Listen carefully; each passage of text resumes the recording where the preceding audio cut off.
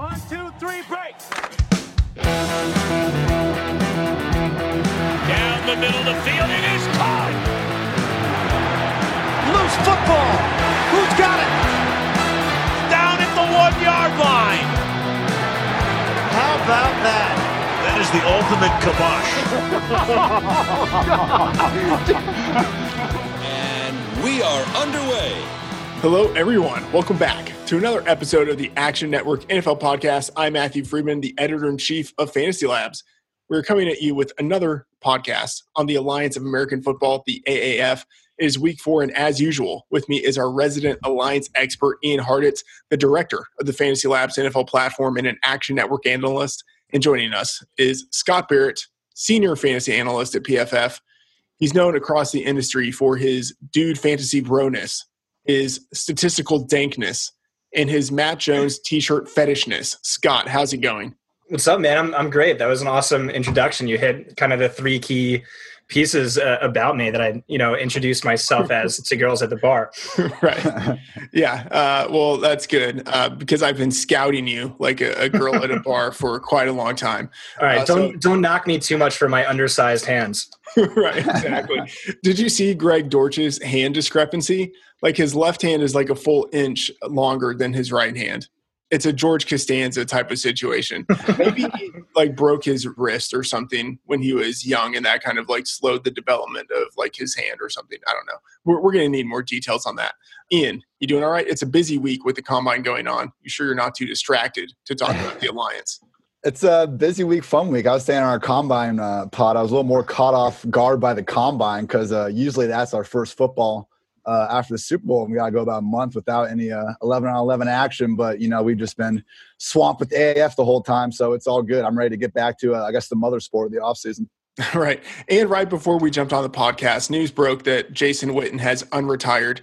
This dude is amazing. First of all, my mom is going to be so happy. I'm surprised she hasn't called me yet. But Jason Witten retired during the draft, unretires during the combine. This guy just seems like he likes the attention of the offseason. I don't know what to say. But yes, Jason Witten will be returning for, I don't know, is this a 15th, a 16th season? Ian, what is it? Oh, man. He entered the league in 2003, I think. Yeah. So anyway, he's coming back for more.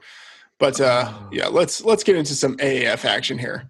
The first game for this week is Saturday, 4 p.m. Eastern, the San Diego Fleet at the Memphis Express. The Fleet are favored by 6. There's an over-under 41.5 points. Ian, give us any injury news and notes.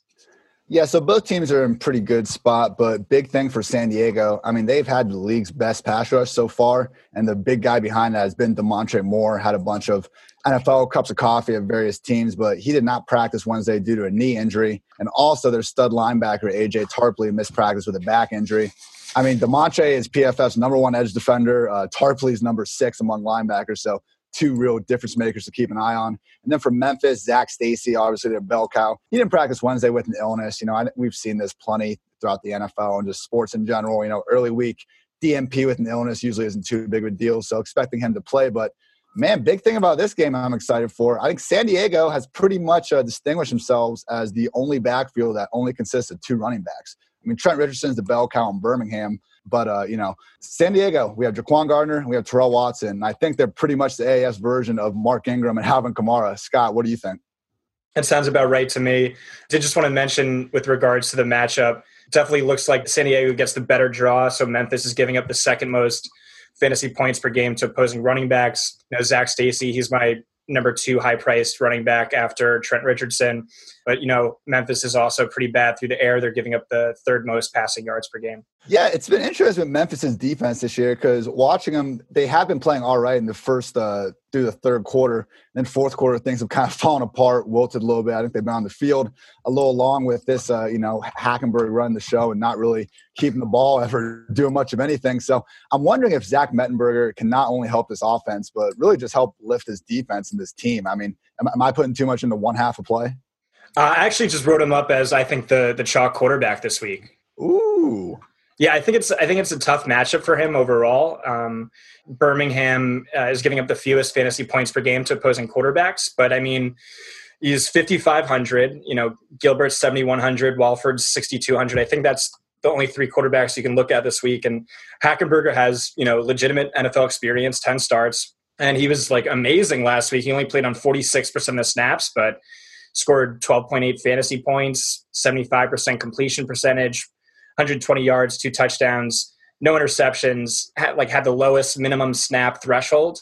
He'd lead all quarterbacks in PFF grade right now. He'd blow everyone out of the water in passer rating, fantasy points per quarter. So that's where I stand. But I am eager to hear your thoughts. Are you just trying to pay up for Gilbert or maybe even Walford? I'm with you, man. I think Mettenberger's the go-to cheap quarterback option this week. I mean, what else do you need to see the guy do last week? He balled out 2 touchdown passes and 12 pass attempts. I mean, Hackenberg wound up with a whopping 0 in his 63 passes this year. So, I mean, cannot overstate like how much of a night and day difference this was with the offense. I mean, they outscored the best team in the league in the second half of Mettenberger under center. So, I guess the big question here is like, how do we get a good exposure to this pass game then? Because all the guys are cheap on FanBall. Reese Horn was the kind of dude that was on the field the most. He had 5 targets, didn't really get any of the big plays, but he's the highest price guy at 4,800. Then we got a Gerard Shepard at 4,200. Devin Lucien's a little bit down there too. I saw an unofficial depth chart come out that actually had a Lucien above Shepard now, so I'm wondering how much stock to put into that. But any thoughts on these pass catchers? Or are you kind of just thinking Mettenberger and Stacy? Yeah, I really kind of don't know which of these wide receivers to trust or really get excited about it. I kind of just want to play Alton Howard just because his nickname is Pig. I think that's kind of awesome, but I know that's not hard hitting analysis. Yeah. I don't know if I play him, I'll probably want to stack, especially in the larger tournaments. But I don't know. I think there's some decent receiver value we can get to a little later. For sure. All right. Last thing I want to look at with this game. Are you okay with Terrell Watson and Jaquan Gardner in the same lineup? Because like I was saying before, I mean, this does seem to be the only backfield with 2 backs. So they've been the best rushing offense so far, especially these last 2 weeks once they've kind of realized Philip Nelson isn't going to kind of bring back these 1998 Rams for Mike Martz or anything. So I don't know, man. I feel like if you want to pay down quarterback, this could be the week to just get T. Rich, get Watson and Gardner all in one lineup. So I think here's the case for Watson. It's kind of just that he played 60% of the snaps last week. That was second best behind only Trent Richardson. And, like running back is a position I always prioritize volume over anything else. But this isn't the NFL where there's actually a lot of parity. So I'm kind of fine chasing someone with hyper efficiency. Though I don't typically do that in NFL DFS. And I think Gardner is just legitimately really good. And he has 88 more rushing yards than the next closest player, despite ranking 8th in carries. He's averaging 8.0. I think he's earned more work, but of course that's not a given with San Diego's coaches. Here's the question. If you had to have only one of those guys, Watson or Jaquan Gardner, because I think you do want exposure to that running game, but you might not be able to have both of them. Which one would you prefer given the discrepancies in price? Jaquan Gardner is $2,100 more expensive. Yeah, he's really expensive, especially based on expected volume. I think on a projection per dollar standpoint, he's like one of Jeff Radcliffe's, who does our rankings and projections, worst values by far. But I think I'd still go Gardner, even though he's the second highest priced running back. Definitely not worth it based on volume. But Ian, are you grabbing the value with Terrell Watson, who's just the 9th highest priced running back? Yeah, I'm probably taking the value. You mentioned it before, 60% snaps. We've seen both guys get double-digit carries these last 2 weeks. So, I mean, they're definitely making an effort to get Gardner involved, even if he's not on the field the whole time. But big thing for me, I mean, they haven't had these goal-to-go situations really, but we have seen them sub in Watson for a bunch of these 2-point conversions, really just pound him in. So he does seem to be that goal line guy. And when they do eventually get to those situations, I think we could see him vulture some of those touchdowns away. So, but it is hard to fade Gardner. I'm taking Watson, but I did say this last week that Gardner wasn't the best running back in the AAF, and I'm pretty sure I'm wrong on that statement. So I'm definitely interested in getting plenty of exposure to both. Not to jump around too much, but I did think over your question, and I think the answer for who to stack with Hackenberg at the receiver position, that's definitely Nelson Spruce. So I noticed he averaged just 22 snaps per game in the first 2 weeks of the season, but he played on 46 in week 3, and then he was pretty productive on 7 targets, caught 4 passes for 50 yards and 2 touchdowns. So yeah, he's really not too expensive. So I do like that. Okay. All right, Ian, do you have a way in which you are leaning for the game in terms of either a side or the over or under? Right now, I like Memphis at +6. I thought the line was going to open up a little bit closer to 3.5. So I'll be interested to see how that moves throughout the week. But yeah, I mean, I don't know if Memphis is good enough to win it yet. But I mean, as Scott was saying, like Mettenberger came in. We've only seen him for a half, but he was legitimately probably the best quarterback. It was the best half any AAF quarterback has played this year. So, I mean, I'm going to ride with that for a little bit, thinking, again, the Memphis defense is a little bit better than the numbers say after 3 weeks. And yeah, I think at home they can cover +6. Ian, I think I'm probably there with you. And I really don't have an opinion on the over or under right now. Let's go to the next game on Saturday. The Orlando Apollos, the undefeated Orlando Apollos at the Salt Lake Stallions. Apollos favored by 4, a 43.5 over under. Ian, any notes in terms of injuries? Yeah, Orlando's super healthy right now. Their only kind of questions, one, their outside linebackers, nothing to worry about. Salt Lake, on the other hand, their right guard and their starting right tackle both missed practice on Wednesday, something to keep an eye on. And also their starting tight end, Anthony Denham, who's been one of these few tight ends to really pay attention to. He was a DNP with a leg injury, so I know he's got that shiny $3K min price right now, but make sure to monitor him throughout the week, and his usage has kind of been up and down anyway, so might be a guy to stay away from. Big thing in this matchup, and Scott mentioned this before, but Gardner, like just, I don't know, we assume efficiency is going to kind of go back to the mean in football, but this isn't the NFL. This is a new league. So I see what he's saying, like maybe a guy can sustain efficiency more, and maybe this Orlando offense can sustain being by far the best offense in the league. I mean, it's ridiculous right now what they're doing, averaging over 30 per game. I mean, Gilbert's averaging over 10 yards per pass attempt. No other offense is even over 8. So it's truly been amazing what they're doing in the pass game. And now, finally, they've settled on a running back, Dearness Johnson. You know, anytime you can slot a 200-pound guy that runs a 4.8 40 as your feature back, you know, you got to do it, I guess. So it's weird, but it's one of these situations where we have now a $5,500 feature back in the league's best offense. Scott, are you fine with riding with Dearness Johnson, even though, I mean, it's hard for me to say a nice thing about him other than he's the lead back in this offense? Yeah, I mean, so he averaged 16.5 snaps per game the first 2 weeks this season, but played on 33 of 63 last week, saw 13 carries, 3 targets. It's pretty good. He also ranks second only to Trent Richardson in fantasy points per touch. I don't like him as much as Stacy. I think it's close between him and Brandon Oliver for the number 3 overall running back. Just for me, outside of like the super cheap guys. Yeah, he's in play. He's not my top play, but he's definitely in play. Yeah, it's funny you mentioned Brandon Oliver. I just real simple equation. I took each running back's week 3 carries and targets, divided it by their salary, you know, see who might have the most value there. And the number 1 guy was Brandon Oliver, and the number 2 guy was Dearness Johnson. So it does seem like those are kind of the 2 cheapest backs where you can safely feel good about maybe around the 15 touch mark. So what do you think about this Orlando passing game, though? I mean, any interest other than the obvious, you know, Charles Johnson, Jalen Marshall? So, yeah, Charles Johnson's always in play. He's also expensive, though, so I like him not as much as Ross and actually slightly less than McKay.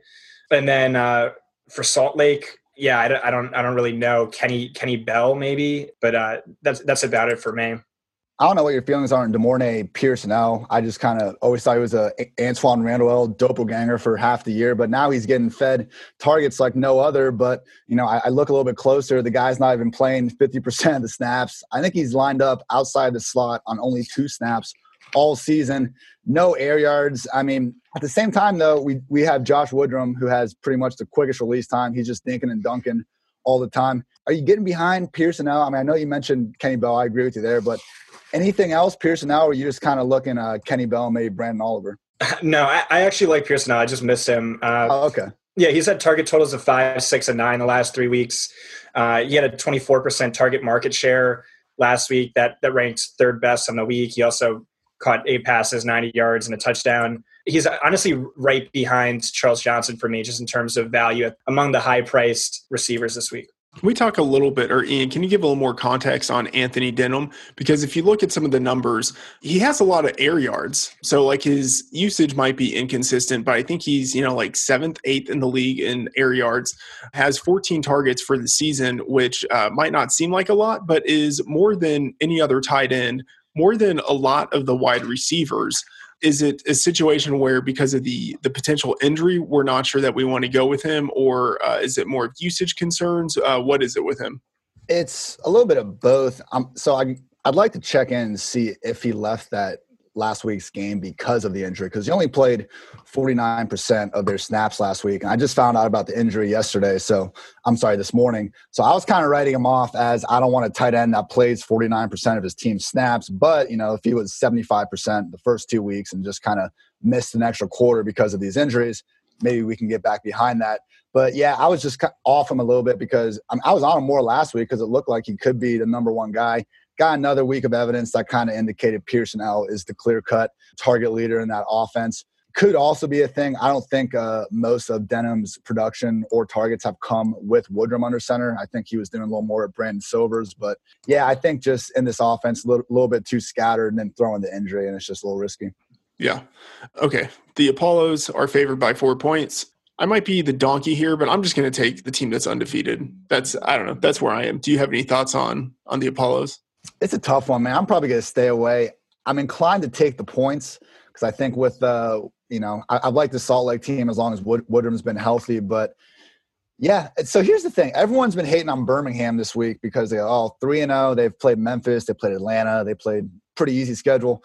Birmingham and Orlando are the only teams in the league that have gotten the gift of playing Memphis and Atlanta twice already. So there's a little bit here also with Orlando, like, are they for real? So if they can get this good win, I'll be a little more inclined to call them the league's best team. Yeah, that's fair. Scott, do you have any inclinations as to what you might be doing in terms of the side or the over-under? Yeah, I have no real take, but I will say Orlando is pretty easily PFF's top graded team, though Salt Lake is a little bit better than their record. They grade out 4th overall. So yeah, maybe it could be a sneaky close game. Okay. Well, on the topic of Apollos and Stallions, let's get real for a moment and talk about erectile dysfunction. Guys, let's be honest. Like Apollo, you are a mythical Homeric deity. You're the god of music, truth, prophecy, sun and light, and poetry.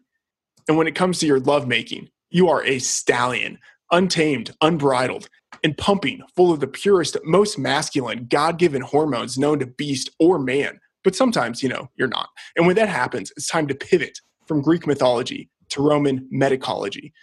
I don't even know if medicology is a word. I think it is. Anyway, if you've noticed when you're going about your business, you're not quite your full self. You might have the dreaded ED. So get checked online by the doctors at Roman. Roman is a one-stop shop where licensed U.S. physicians can diagnose ED and ship medication right to your door. With Roman, there are no waiting rooms, awkward face-to-face conversations, or uncomfortable trips to the pharmacy. You can handle everything discreetly online. All you have to do is visit getroman.com/NFLpod, fill out a brief medical onboarding, chat with a doctor, and get FDA-approved ED meds delivered to your door in unmarked packaging. For a free online visit, go to getroman.com/NFLpod. That is getroman.com/NFLpod for a free online visit. Getroman.com/NFLpod. Nailed it. That is the best ad read ever until my next ad read. Always looking to improve my game.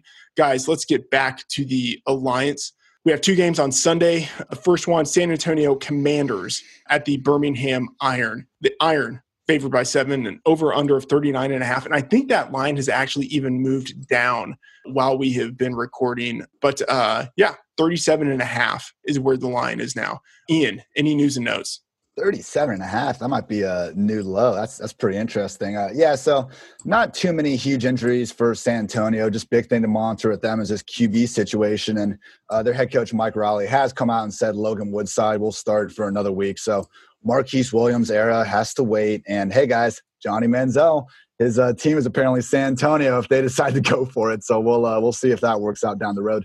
But for Birmingham, kind of story of the season for them is they're healthy everywhere except wide receiver. They had to put Quan Bray on IR with a rib injury. Amba Ita Tawau was their number 2 guy week 1. He's still not practicing with a knee injury.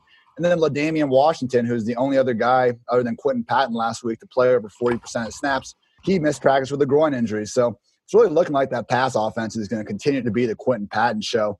But, of course, Birmingham is just going to give Trent Richardson the ball 20 times apparently a game and see where that goes as well. Scott, is there anything you like on Birmingham other than Richardson and Quentin Patton, or do you think it's just kind of nice we know how much the production is going to flow through those two guys?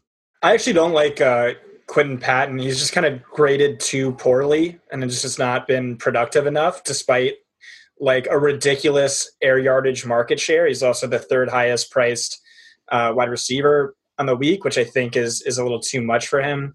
I mean, he's going to have like a slate busting, huge upside regression game coming soon. I'm just going to hope it's not this week because I don't want to pay that salary, which I don't think is fair. And then Richardson, yeah, I'm playing him every single week. So yeah. Yeah, I feel like Richardson's price still just isn't high enough. I mean, I was talking before, I think it was Brandon Oliver and then Dearness Johnson. Like Trent Richardson was 3 or 4 on that list of just kind of value with opportunities and the price tag because it's so absurd. I disagree with you with a little bit on Quentin Patton. He has had some bad drops. You know, I'm not out of those big 4 receivers. I mean, I definitely think Rashad Ross and those guys are better. But there's just so little competition elsewhere on this roster against what might be the worst secondary in the league. I do think he has a chance to get that slate-busting week, potentially this week. But we'll look at the other side of the ball, too. Can't really touch these quarterbacks, it seems like, while they're rotating. But do you think we got a new backfield leader here in Trey Williams? Because he was able to out-touch Kenneth Farrow 8-4 in the second half. You know, I know it's still a fluid situation. No one really played, over half the snaps in that backfield, but it looks like it's trending towards Trey Williams. Yeah, so I wrote him up as my favorite cheap running back, though also added I didn't really like him like a crazy amount. But yeah, it was his first game of the year in week 3. Aaron Green, a healthy scratch, expects to be one again. Good snap share. He was really productive, 7 carries, 3 targets, 93 yards. Should for sure be in line for more work. Definitely a value based on his salary. And, next week he'll probably be 5,300, let's say, rather than the 4,100 he is this week. Yeah, good point there. Aaron Green, healthy scratch last week. I was all over team free. Aaron Green, could not stop yelling it from the mountains. And now the guy's a healthy scratch before the end of the first month. Unbelievable. But one guy on San Antonio, I'm not backing off yet. Greg Ward, I think, is still very good. He had 2 touchdowns last week that got called off because one was a holding penalty and one they said the ball hit the ground. It was debatable. I don't think it hit the ground, but the officials said it did. Do you see Greg Ward or even DeMarcus Ayers contributing here a big game soon, or is it still just kind of the McHale and McKay show? Yeah, I like McKay quite a bit. So he has the best matchup of the week. The Commandos are giving up 42.6 fantasy points per game to opposing wide receivers, and the next closest is giving up like 8.3 fewer than that. He ranks first in air yards per game, first in target market share, and third in fantasy points per game. And he's the 4th highest priced wide receiver in the week. So I like him quite a bit, more so than Ward. All right. I ask this every week, guys, starting last week. But, Trent Richardson, you basically have to lock him in. I'm thinking for cash. But for GPPs, what are you thinking you might do with him, Scott? Is it a situation where you just kind of bite the bullet, or you look to fade him and hope that he has a bad game and you can leverage that? No, I'm just going to play him. He's still underpriced. He's still, in terms of workload, like I don't think Richardson's good. I think the offense is good, and like that's a great offense to be the bell cow running back on. But his volume is just so much greater than anyone else in terms of snaps, snap share, carries, targets, goal line usage, that you just have to play him. Yeah.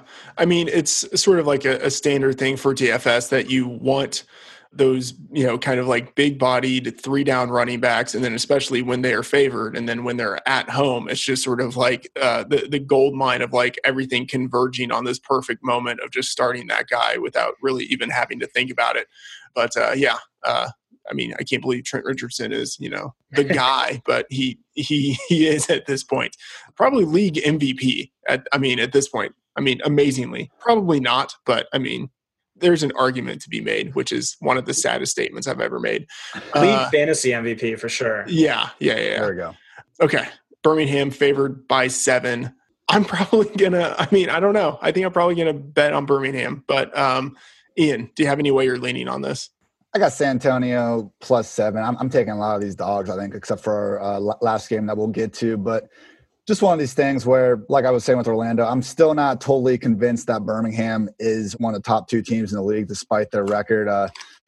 I like Luis Perez a lot to start the year, but their offense is really just not all that great scheme-wise. He's has the longest average release time in the league. I mean, even their number 1 receiver, Quentin Patton, he's dropping a bunch of balls. Trent Richardson averaging 2.5 yards per carry. It's the least efficient rush offense in the league. So I think their defense has really benefited from the strength of schedule. I love their secondary. A few more questions with the pass rush. So, yeah, I'll take San Antonio +7 just based on I don't think Birmingham's as good as their record.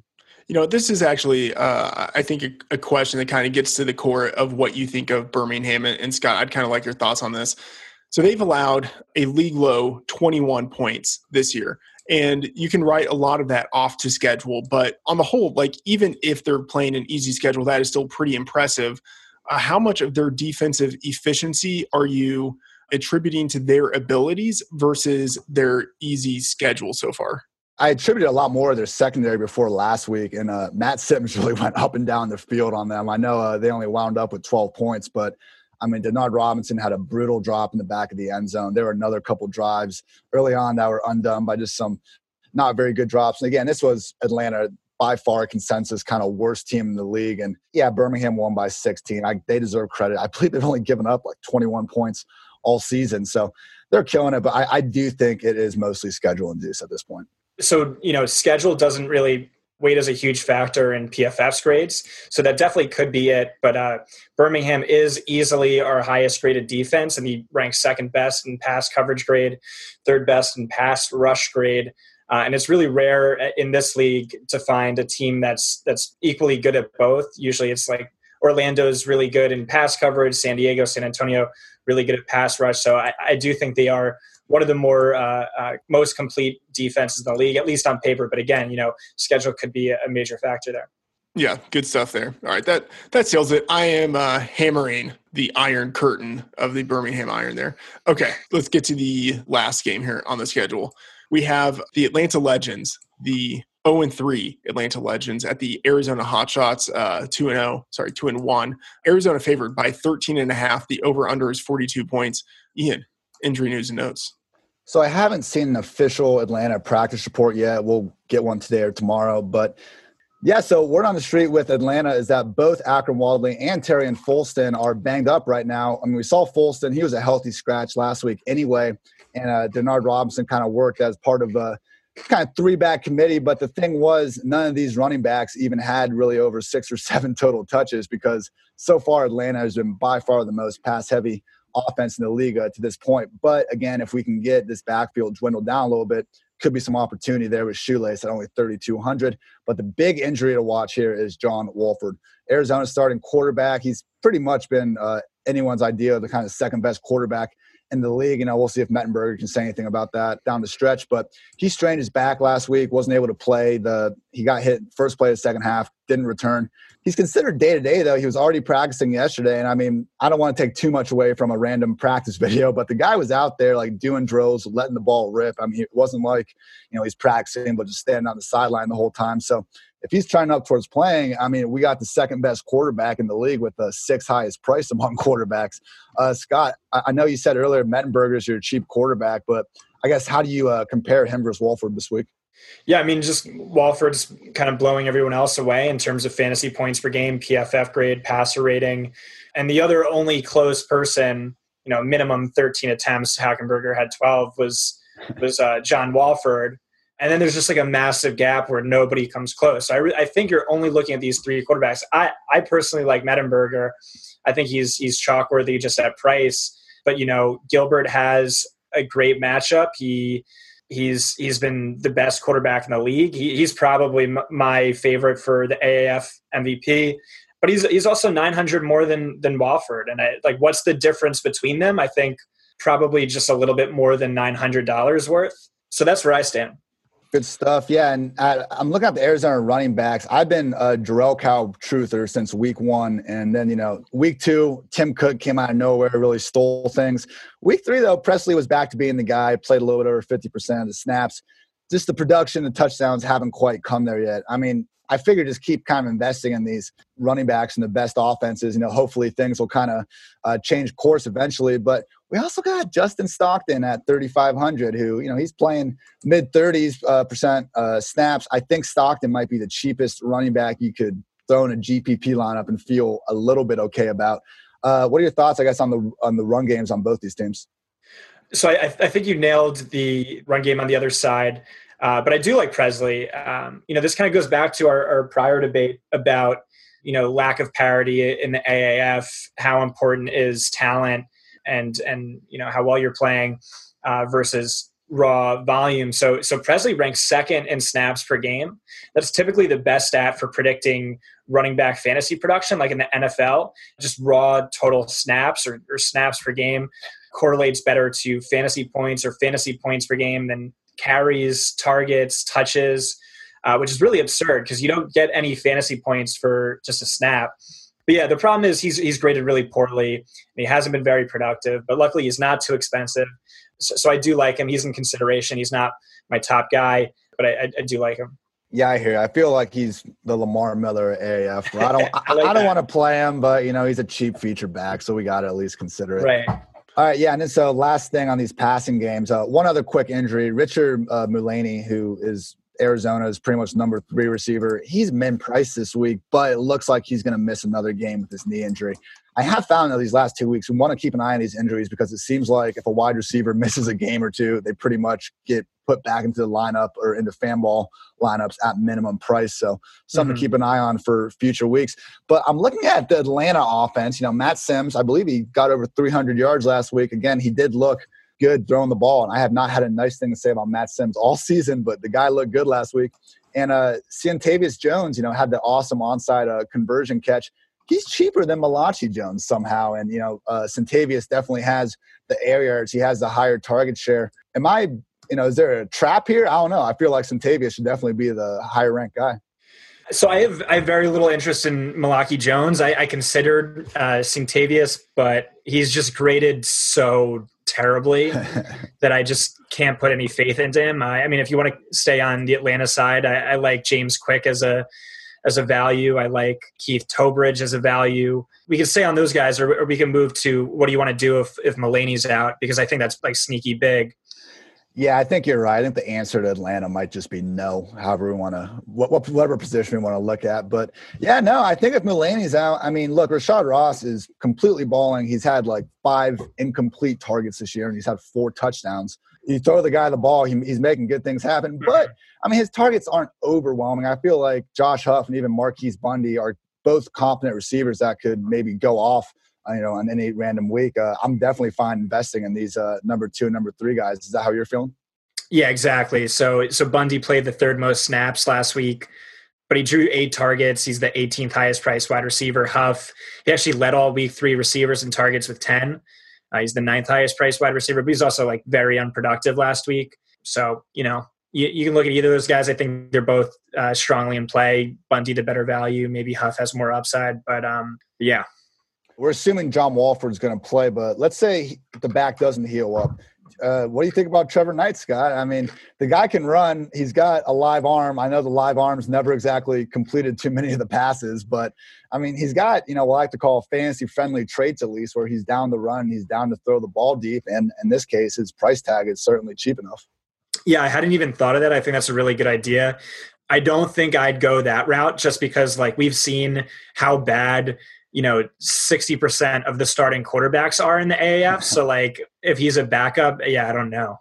True. That's scary.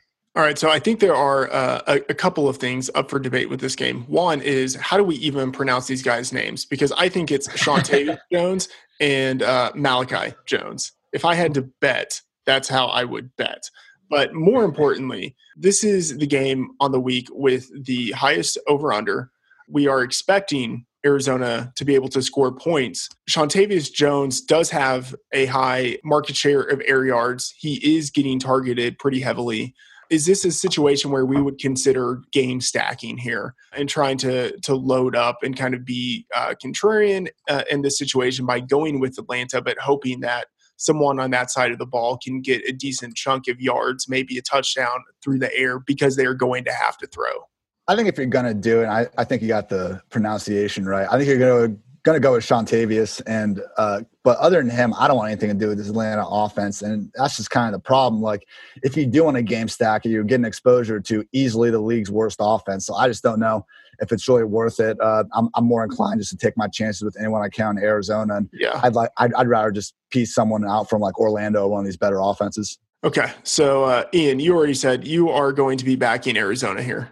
That's right, 13.5. But I don't know. I feel like the biggest line of the week's usually gotten up to around 15 or 16. So we're even getting a couple extra points than normal. But, yep, give me Walford or give me Knight. They're going to roll. Yeah, I would agree. I would say if you like Arizona, I think wait. I think the line will probably continue to move here. Okay, from a fantasy kind of strategy perspective, I'm curious, are you guys a little more interested in Arizona or in Orlando, kind of from a team stacking perspective? Because I think those are going to be the two teams that people gravitate to the most, at least in terms of the passing game. Where are you leaning on that, Ian?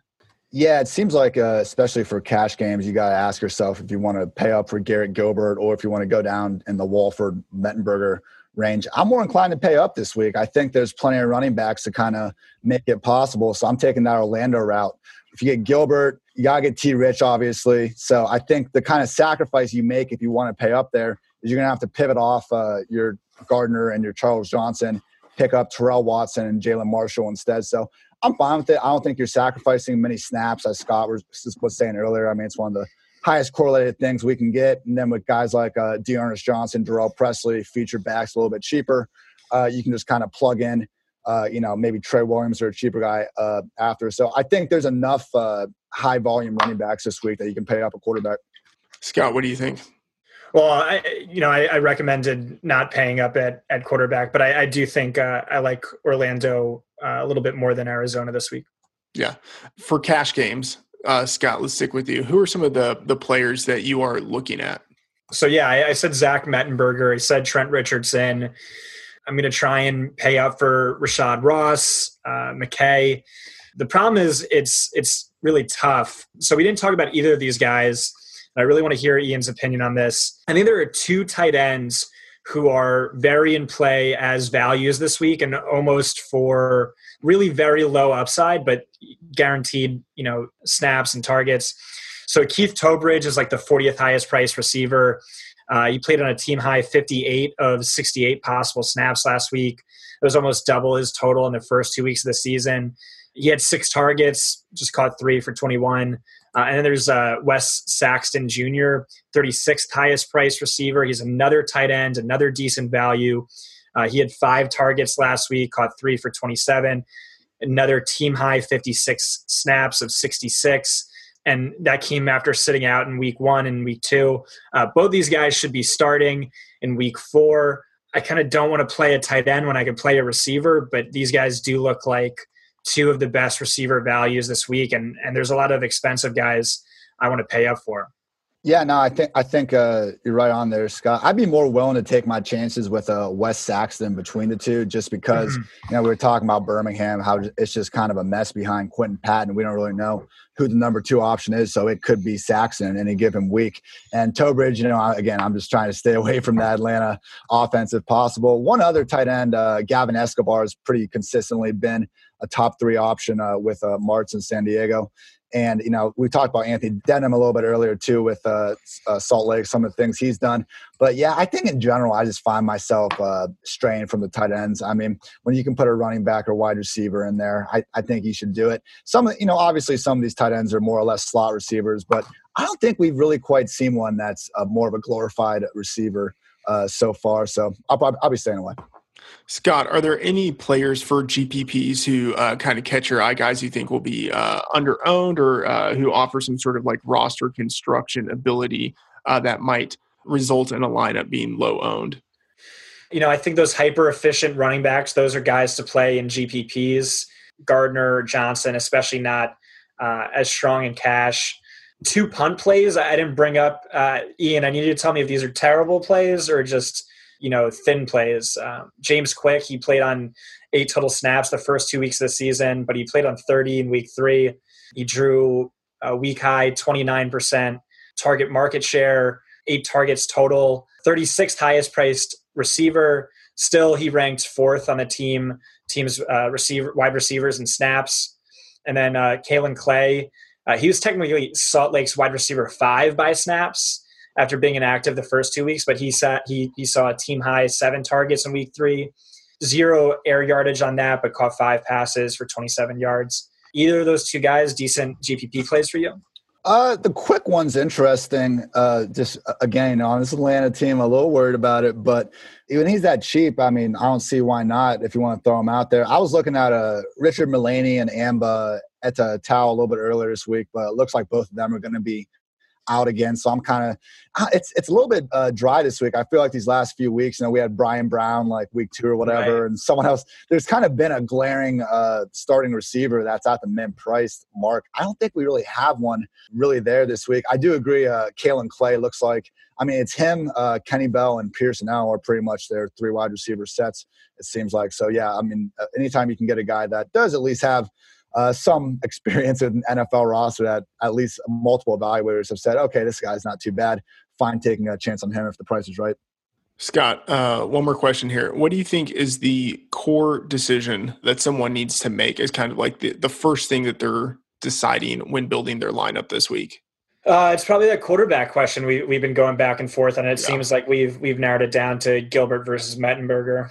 Ian, what do you think? No, yeah, I think Scott's right. That was, Fantasy Labs breakdown will be out today or tomorrow, but went for the cash game construction. It basically came down to, do you want to pay up or not? Because, you're going to get your Trent Richardson pretty much no matter what. But if you pay down, you got a better chance at kind of securing some volume, especially out wide receiver. But again, I'm a little more inclined to pay up this week. Guys, Garrett Gilbert, dual threat. He had a swaggy athletic, 15-yard touchdown run last week. I think the guy is easily the number 1 quarterback. And hey, if Orlando's just going to keep running the train on everyone, I'm going to keep getting on them.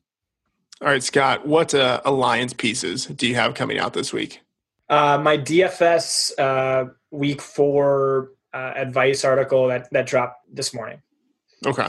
And then, Ian, we published the offensive scouting report on Monday. Our week 4 AAF rankings are out on the site.